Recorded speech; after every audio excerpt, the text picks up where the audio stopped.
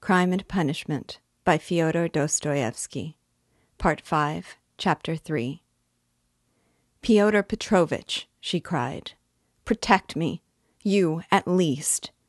Make this foolish woman understand that she can't behave like this to a lady in misfortune, that there is a law for such things.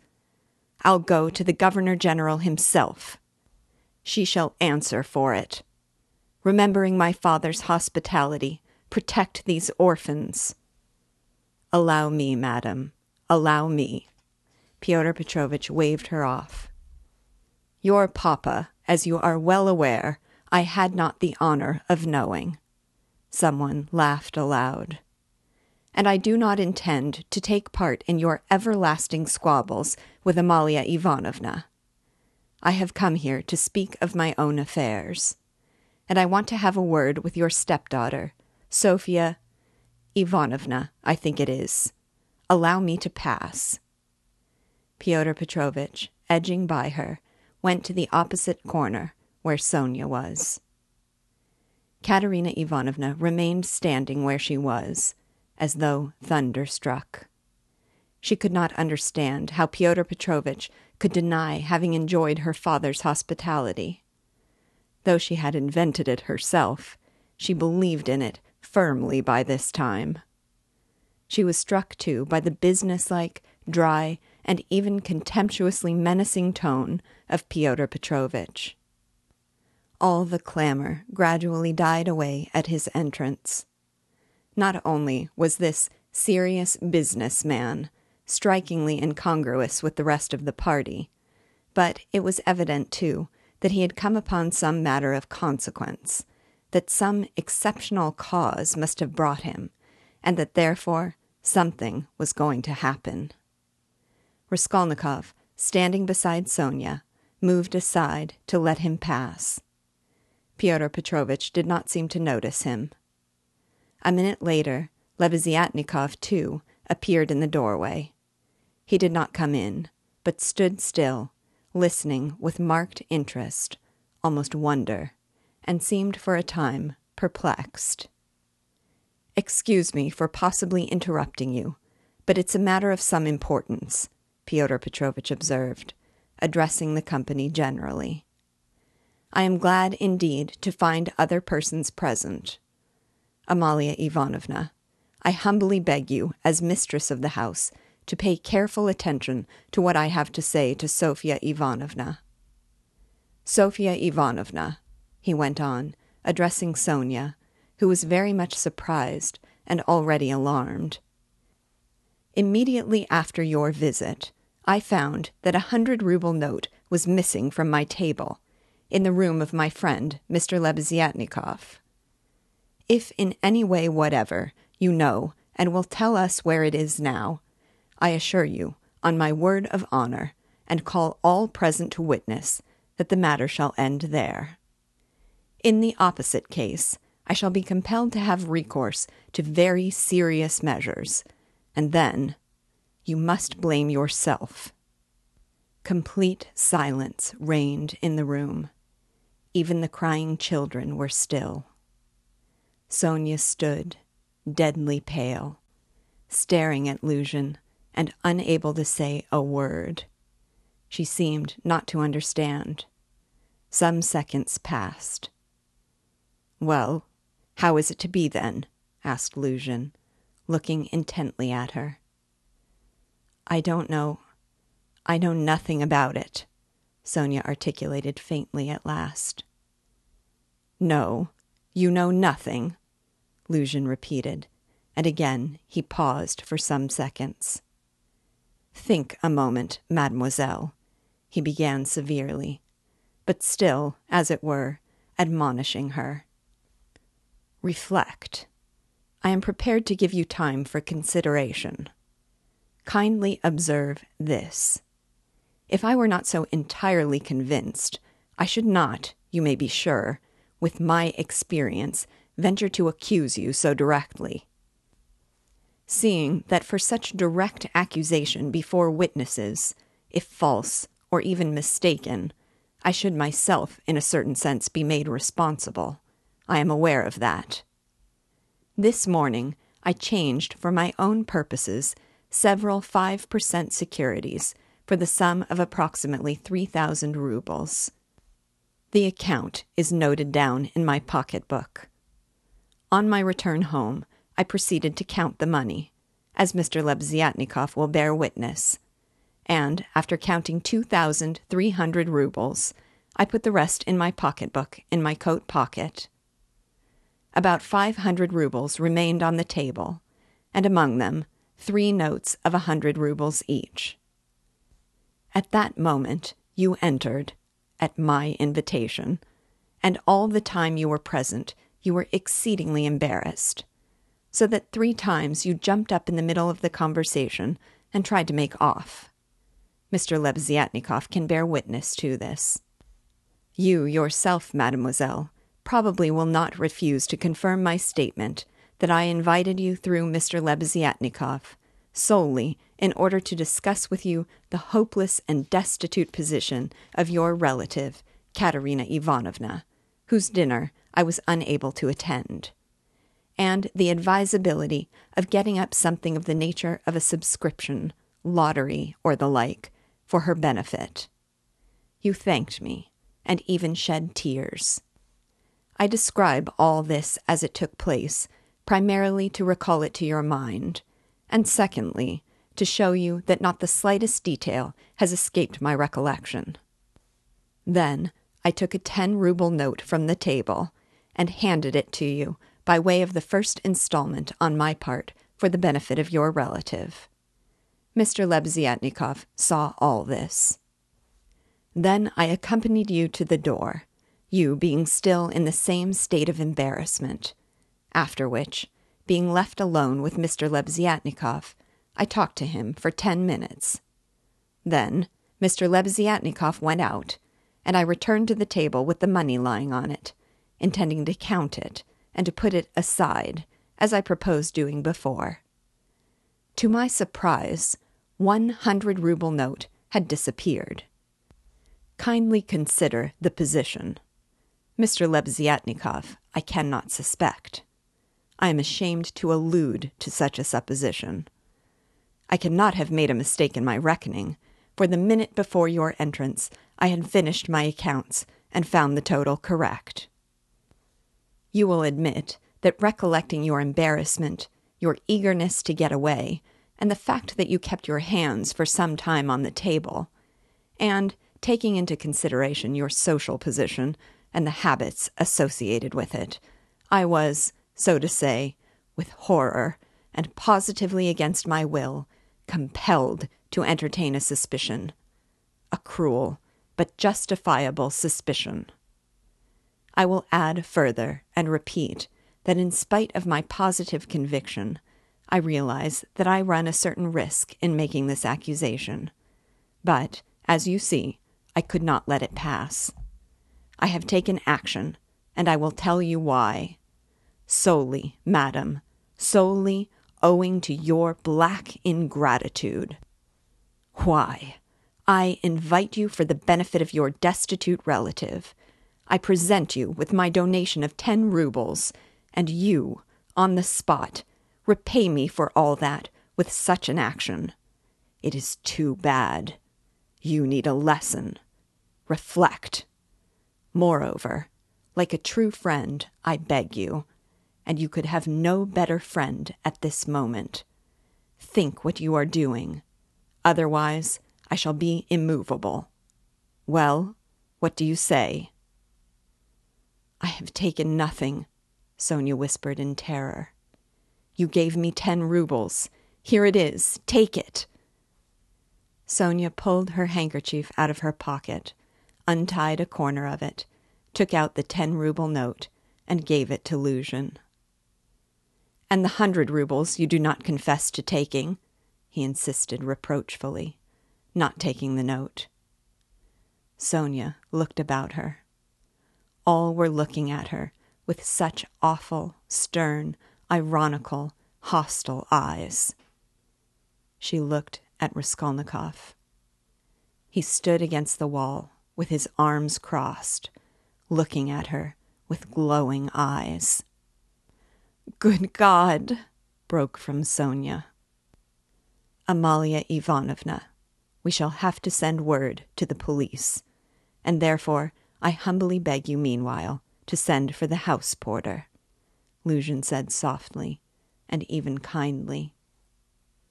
Gott der Barmherzige! I knew she was the thief, cried Amalia Ivanovna, throwing up her hands. You knew it, Luzhin caught her up. Then I suppose you had some reason before this for thinking so. I beg you, worthy Amalia Ivanovna, to remember your words which have been uttered before witnesses. There was a buzz of loud conversation on all sides. All were in movement. What? Cried Katerina Ivanovna, suddenly realizing the position, and she rushed at Luzhin. What? You accuse her of stealing? Sonia? Ah, the wretches! The wretches! And running to Sonia, she flung her wasted arms around her and held her as in a vise. Sonia, how dared you take 10 rubles from him? Foolish girl! Give it to me. Give me the 10 rubles at once. Here! And snatching the note from Sonia, Katerina Ivanovna crumpled it up and flung it straight into Luzhin's face. It hit him in the eye and fell on the ground. Amalia Ivanovna hastened to pick it up. Pyotr Petrovitch lost his temper. Hold that mad woman, he shouted. At that moment, several other persons, besides Lebeziatnikov, appeared in the doorway. Among them, the 2 ladies. What? Mad? Am I mad? Idiot! Shrieked Katerina Ivanovna. You are an idiot yourself, pettifogging lawyer, base man. Sonia? Sonia take his money? Sonia, a thief? Why, she'd give away her last penny. And Katerina Ivanovna broke into hysterical laughter. Did you ever see such an idiot? She turned from side to side. And you, too. She suddenly saw the landlady. And you, too, sausage-eater. You declare that she is a thief. You trashy Prussian hen's leg in a crinoline. She hasn't been out of this room. She came straight from you, you wretch, and sat down beside me. Everyone saw her. She sat here, by Rodion Romanovitch. Search her. Since she's not left the room, the money would have to be on her. Search her. Search her. But if you don't find it, then excuse me, my dear fellow, you'll answer for it. I'll go to our sovereign, to our gracious Tsar himself, and throw myself at his feet, today, this minute. I'm alone in the world. They would let me in. Do you think they wouldn't? You're wrong. I will get in. I will get in. You reckoned on her meekness. You relied upon that. But I am not so submissive, let me tell you. You've gone too far yourself. Search her. Search her. And Katerina Ivanovna, in a frenzy, shook Luzhin and dragged him towards Sonia. I am ready. I'll be responsible. But calm yourself, madam. Calm yourself. I see that you are not so submissive. Well, well. But as to that, Luzhin muttered, that ought to be done before the police. Though indeed, there are witnesses enough as it is. I am ready.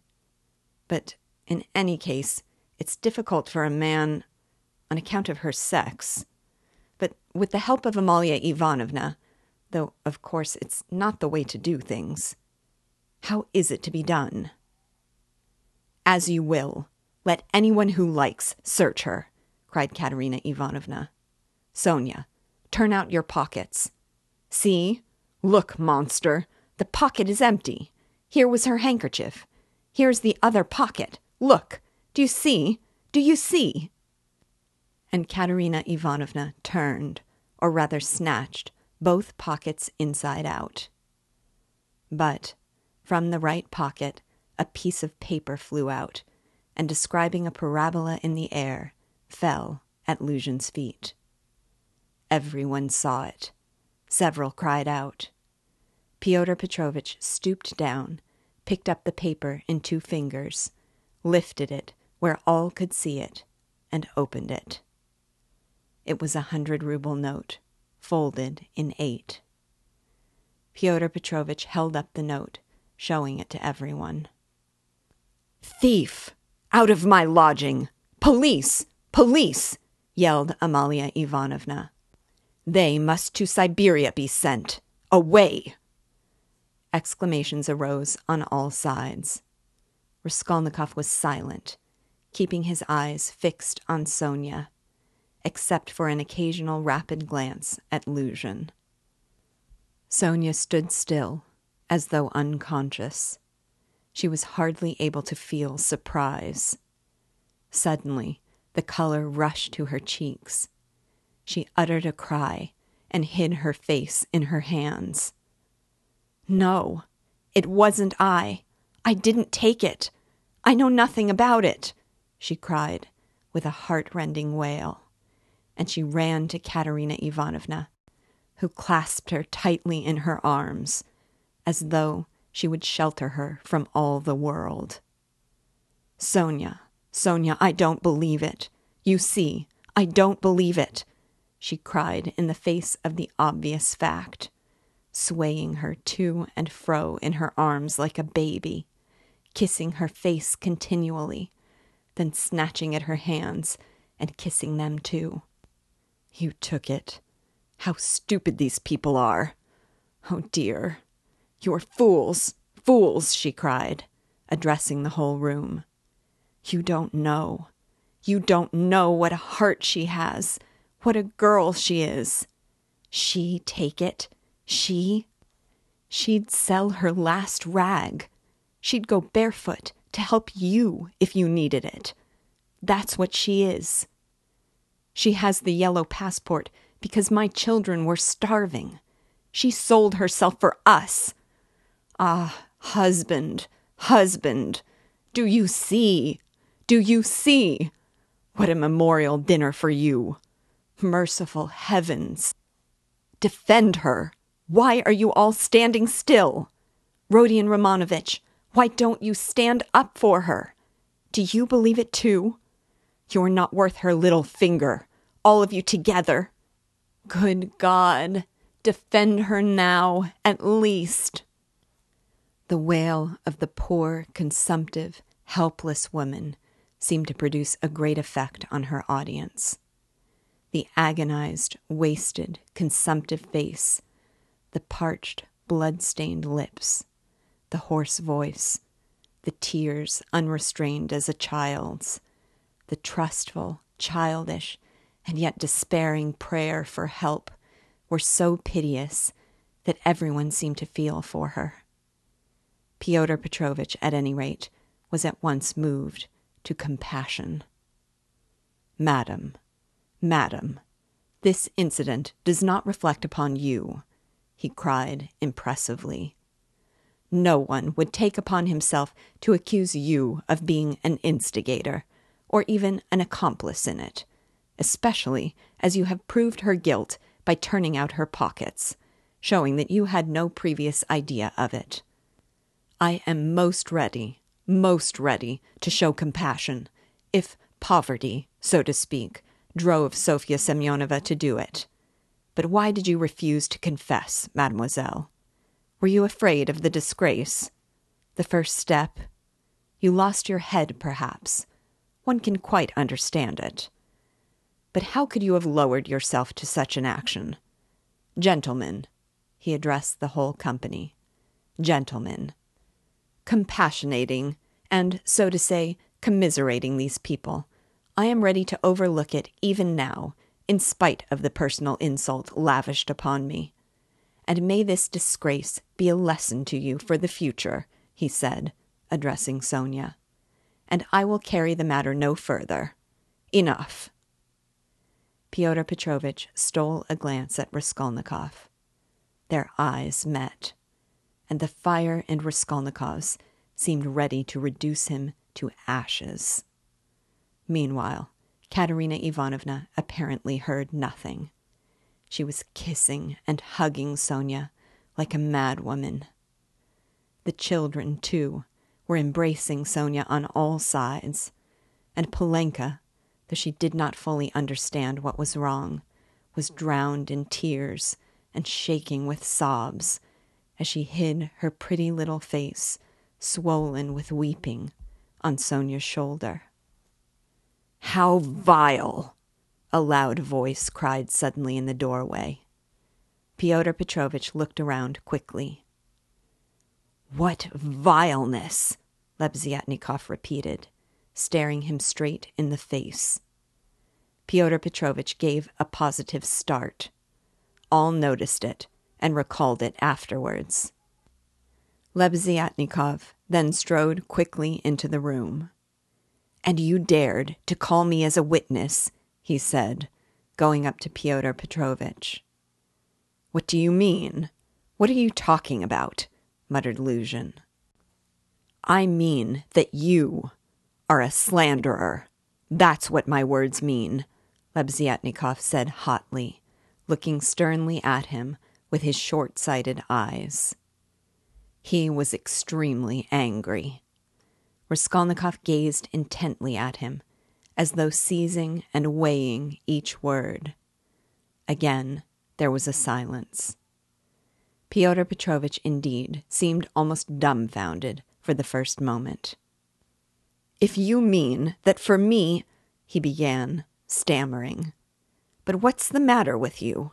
Are you out of your mind?" "I'm in my mind, but you are a scoundrel. Ah, how vile! I have heard everything. I kept waiting on purpose to understand it, for I must own even now it is not quite logical. What you have done it all for, I can't understand." "Why, what have I done, then? Give over talking in your nonsensical riddles. Or maybe you are drunk." "You may be a drunkard, perhaps, vile man, but I am not. I never touch vodka, for it's against my convictions." "Would you believe it? He himself, with his own hands, gave Sofya Semyonovna that 100-ruble note. I saw it. I was a witness. I'll take my oath. He did it. He!" repeated Lebeziatnikov, addressing all. "Are you crazy, milksop?" squealed Luzhin. "She is herself before you. She herself here declared just now, before everyone, that I gave her only 10 rubles. How could I have given it to her?" I saw it, Lebeziatnikov repeated. "And though it is against my principles, I am ready this very minute to take any oath you like before the court, for I saw how you slipped it in her pocket. Only, like a fool, I thought you did it out of kindness. When you were saying goodbye to her at the door, while you held her hand in one hand, with the other, the left, you slipped the note into her pocket. I saw it. Luzhin turned pale. "What lies!" he cried impudently. "Why, how could you, standing by the window, see the note? You fancied it, with your short-sighted eyes. You are raving." "No, I didn't fancy it. And though I was standing some way off, I saw it all. And though it certainly would be hard to distinguish a note from the window, that's true, I knew for certain that it was a 100-ruble note, because when you were going to give Sofya Semyonovna 10 rubles, you took up from the table a 100-ruble note. I saw it because I was standing near then, and an idea struck me at once, so that I did not forget you had it in your hand. You folded it and kept it in your hand all the time. I didn't think of it again until, when you were getting up, you changed it from your right hand to your left and nearly dropped it. I noticed it because the same idea struck me again, that you meant to do her a kindness without my seeing. You can fancy how I watched you, and I saw how you succeeded in slipping it into her pocket. I saw it. I saw it. I'll take my oath." Lebeziatnikov was almost breathless. Exclamations arose on all hands, chiefly expressive of wonder, but some were menacing in tone. They all crowded around Pyotr Petrovitch. Katerina Ivanovna flew to Lebeziatnikov. "I was mistaken in you. Protect her. You are the only one to take her part. She is an orphan. God has sent you." Katerina Ivanovna, hardly knowing what she was doing, sank on her knees before him. "A pack of nonsense," yelled Luzhin, roused to fury. "It's all nonsense you've been talking. An idea struck you. You didn't think. You noticed. What does it amount to? So I gave it to her on the sly, on purpose? What for? With what object? What have I to do with this?" "What for? That's what I can't understand. But that what I am telling you is the fact, that's certain. So far from my being mistaken, you infamous, criminal man. I remember how, on account of it, a question occurred to me at once, just when I was thanking you and pressing your hand. What made you put it secretly in her pocket? Why you did it secretly, I mean.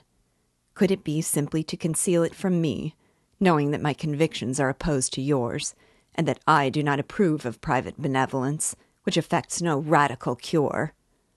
Well, I decided that you really were ashamed of giving such a large sum before me. Perhaps, too, I thought, he wants to give her a surprise when she finds a whole 100-ruble note in her pocket. For I know some benevolent people are very fond of decking out their charitable actions in that way. Then the idea struck me, too, that you wanted to test her, to see whether, when she found it, she would come to thank you. Then, too, that you wanted to avoid thanks, and that, as the saying is, your right hand should not know, something of that sort, in fact. I thought of so many possibilities that I put off considering it, but still thought it indelicate to show you that I knew your secret. But another idea struck me again, that Sofya Semyonovna might easily lose the money before she noticed it.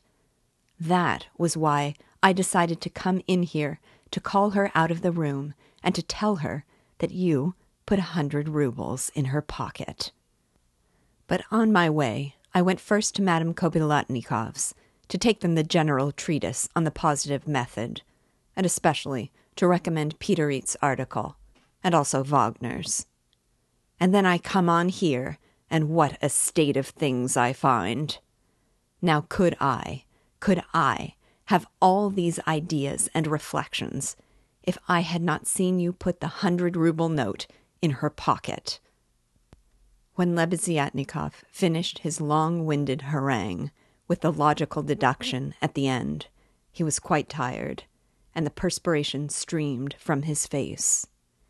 He could not, alas, even express himself correctly in Russian, though he knew no other language, so that he was quite exhausted, almost emaciated after this heroic exploit. But his speech produced a powerful effect. He had spoken with such vehemence, with such conviction, that everyone obviously believed him. Pyotr Petrovitch felt that things were going badly with him. "What is it to do with me if silly ideas did occur to you?" he shouted. "That's no evidence. You may have dreamt it, that's all. And I tell you, you are lying, sir. You are lying and slandering from some spite against me, simply from pique, because I did not agree with your free-thinking, godless social propositions." But this retort did not benefit Pyotr Petrovitch. Murmurs of disapproval were heard on all sides. "Ah, that's your line now, is it?" cried Lebeziatnikov. "That's nonsense. Call the police, and I'll take my oath." There's only one thing I can't understand. What made him risk such a contemptible action? Oh, pitiful, despicable man! I can explain why he risked such an action, and, if necessary, I too will swear to it, Raskolnikov said at last in a firm voice, and he stepped forward. He appeared to be firm and composed. Everyone felt clearly from the very look of him that he really knew about it, and that the mystery would be solved. "Now I can explain it all to myself," said Raskolnikov, addressing Lebeziatnikov. "From the very beginning of the business, I suspected that there was some scoundrelly intrigue at the bottom of it. I began to suspect it from some special circumstances known to me only, which I will explain at once to everyone. They account for everything. Your valuable evidence has finally made everything clear to me. I beg all to listen. This gentleman," he pointed to Luzhin, "was recently engaged to be married to a young lady, my sister, Avdotia Romanovna Raskolnikov. But coming to Petersburg, he quarreled with me the day before yesterday, at our meeting, and I drove him out of my room. I have 2 witnesses to prove it. He is a very spiteful man. The day before yesterday, I did not know that he was staying here, in your room, and that consequently, on the very day we quarreled, the day before yesterday, he saw me give Katerina Ivanovna some money for the funeral, as a friend of the late Mr. Marmeladov. He at once wrote a note to my mother and informed her that I had given away all my money, not to Katerina Ivanovna, but to Sofya Semyonovna, and referred in a most contemptible way to the character of Sofya Semyonovna. That is, hinted at the character of my attitude to Sofya Semyonovna. All this, you understand, was with the object of dividing me from my mother and sister, by insinuating that I was squandering on unworthy objects the money which they had sent me, and which was all they had. Yesterday evening, before my mother and sister, and in his presence, I declared that I had given the money to Katerina Ivanovna for the funeral, and not to Sofya Semyonovna, and that I had no acquaintance with Sofya Semyonovna, and had never seen her before, indeed. At the same time, I added that he, Pyotr Petrovitch Luzhin, with all his virtues, was not worth Sofya Semyonovna's little finger, though he spoke so ill of her. To his question, would I let Sofya Semyonovna sit down beside my sister, I answered that I had already done so that day. Irritated that my mother and sister were unwilling to quarrel with me at his insinuations, he gradually began being unpardonably rude to them. A final rupture took place, and he was turned out of the house. All this happened yesterday evening. Now I beg your special attention. Consider. If he had now succeeded in proving that Sofya Semyonovna was a thief, he would have shown to my mother and sister that he was almost right in his suspicions, that he had reason to be angry at my putting my sister on a level with Sofya Semyonovna, that, in attacking me, he was protecting and preserving the honor of my sister, his betrothed. In fact, he might even, through all this, have been able to estrange me from my family, and no doubt he hoped to be restored to favor with them, to say nothing of revenging himself on me personally, for he has grounds for supposing that the honor and happiness of Sofya Semyonovna are very precious to me. That was what he was working for. That's how I understand it.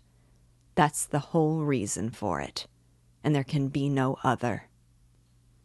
It was like this, or somewhat like this, that Raskolnikov wound up his speech, which was followed very attentively, though often interrupted by exclamations from his audience. But in spite of interruptions, he spoke clearly, calmly, exactly, firmly. His decisive voice, his tone of conviction, and his stern face made a great impression on everyone. Yes, that's it, Lebziatnikov assented gleefully. That must be it, for he asked me, as soon as Sofya Semyonovna came into our room, whether you were here, whether I had seen you among Katerina Ivanovna's guests. He called me aside to the window and asked me in secret. It was essential for him that you should be here. That's it. Luzhin smiled contemptuously and did not speak, but he was very pale. He seemed to be deliberating on some means of escape. Perhaps he would have been glad to give up everything and get away, but at the moment this was scarcely possible. It would have implied admitting the truth of the accusations brought against him. Moreover, the company, which had already been excited by drink, was now too much stirred to allow it. The commissariat clerk, though indeed he had not grasped the whole position, was shouting louder than anyone, and was making some suggestions very unpleasant to Luzhin. But not all those present were drunk. Lodgers came in from all the rooms. The three Poles were tremendously excited, and were continually shouting at him, "The pan is a lajdak," and muttering threats in Polish. Sonia had been listening with strained attention, though she too seemed unable to grasp it all. She seemed as though she had just returned to consciousness. She did not take her eyes off Raskolnikov, feeling that all her safety lay in him. Katerina Ivanovna breathed hard and painfully, and seemed fearfully exhausted. Amalia Ivanovna stood looking more stupid than anyone, with her mouth wide open, unable to make out what had happened. She only saw that Pyotr Petrovitch had somehow come to grief. Raskolnikov was attempting to speak again, but they did not let him. Everyone was crowding round Luzhin with threats and shouts of abuse. But Pyotr Petrovitch was not intimidated. Seeing that his accusation of Sonia had completely failed, he had recourse to insolence. "Allow me, gentlemen, allow me. Don't squeeze. Let me pass," he said, making his way through the crowd. "And no threats, if you please. I assure you, it will be useless. You will gain nothing by it. On the contrary, you'll have to answer, gentlemen, for violently obstructing the course of justice. The thief has been more than unmasked, and I shall prosecute. Our judges are not so blind and not so drunk, and will not believe the testimony of two notorious infidels, agitators, and atheists, who accuse me from motives of personal revenge, which they are foolish enough to admit. Yes, allow me to pass. Don't let me find a trace of you in my room. Kindly leave at once, and everything is at an end between us. When I think of the trouble I've been taking, the way I've been expounding, all this fortnight. I told you myself today that I was going, when you tried to keep me. Now, I will simply add that you are a fool. I advise you to see a doctor for your brains and your short sight. Let me pass, gentlemen." He forced his way through, but the commissariat clerk was unwilling to let him off so easily.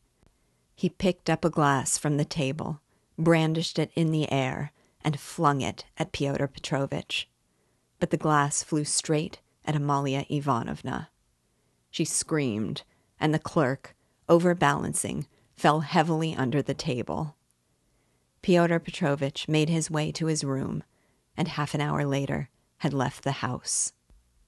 Sonia, timid by nature, had felt before that day that she could be ill-treated more easily than anyone, and that she could be wronged with impunity. Yet, till that moment, she had fancied that she might escape misfortune by care, gentleness, and submissiveness before everyone. Her disappointment was too great. She could, of course, bear with patience and almost without murmur anything, even this. But for the first minute, she felt it too bitter. In spite of her triumph and her justification, when her first terror and stupefaction had passed, and she could understand it all clearly, the feeling of her helplessness and of the wrong done to her made her heart throb with anguish, and she was overcome with hysterical weeping. At last, unable to bear any more, she rushed out of the room and ran home, almost immediately after Luzhin's departure. When, amidst loud laughter, the glass flew at Amalia Ivanovna, it was more than the landlady could endure. With a shriek, she rushed like a fury at Katerina Ivanovna, considering her to blame for everything. "Out of my lodgings, at once! Quick march!" And with these words, she began snatching up everything she could lay her hands on that belonged to Katerina Ivanovna, and throwing it on the floor. Katerina Ivanovna, pale, almost fainting, and gasping for breath, jumped up from the bed where she had sunk in exhaustion and darted at Amalia Ivanovna. But the battle was too unequal. The landlady waved her away like a feather. "What? As though that godless calumny was not enough, this vile creature attacks me. What? On the day of my husband's funeral, I am turned out of my lodging. After eating my bread and salt, she turns me into the street with my orphans. Where am I to go?" wailed the poor woman, sobbing and gasping. "Good God," she cried, with flashing eyes. "Is there no justice upon earth? Whom should you protect, if not us orphans? We shall see. There is law and justice on earth. There is. I will find it.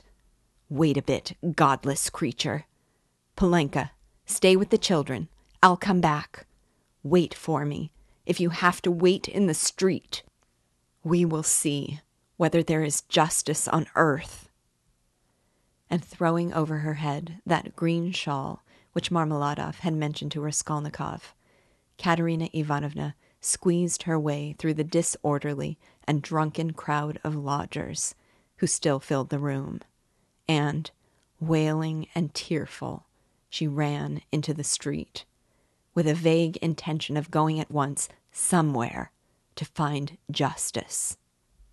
Polenka, with the two little ones in her arms, crouched, terrified, on the trunk in the corner of the room, where she waited, trembling, for her mother to come back. Amalia Ivanovna raged about the room, shrieking, lamenting, and throwing everything she came across on the floor. The lodgers talked incoherently. Some commented to the best of their ability on what had happened. Others quarreled and swore at one another, while others struck up a song. "Now it's time for me to go," thought Raskolnikov. "Well, Sofya Semyonovna, we shall see what you'll say now." And he set off in the direction of Sonia's lodgings.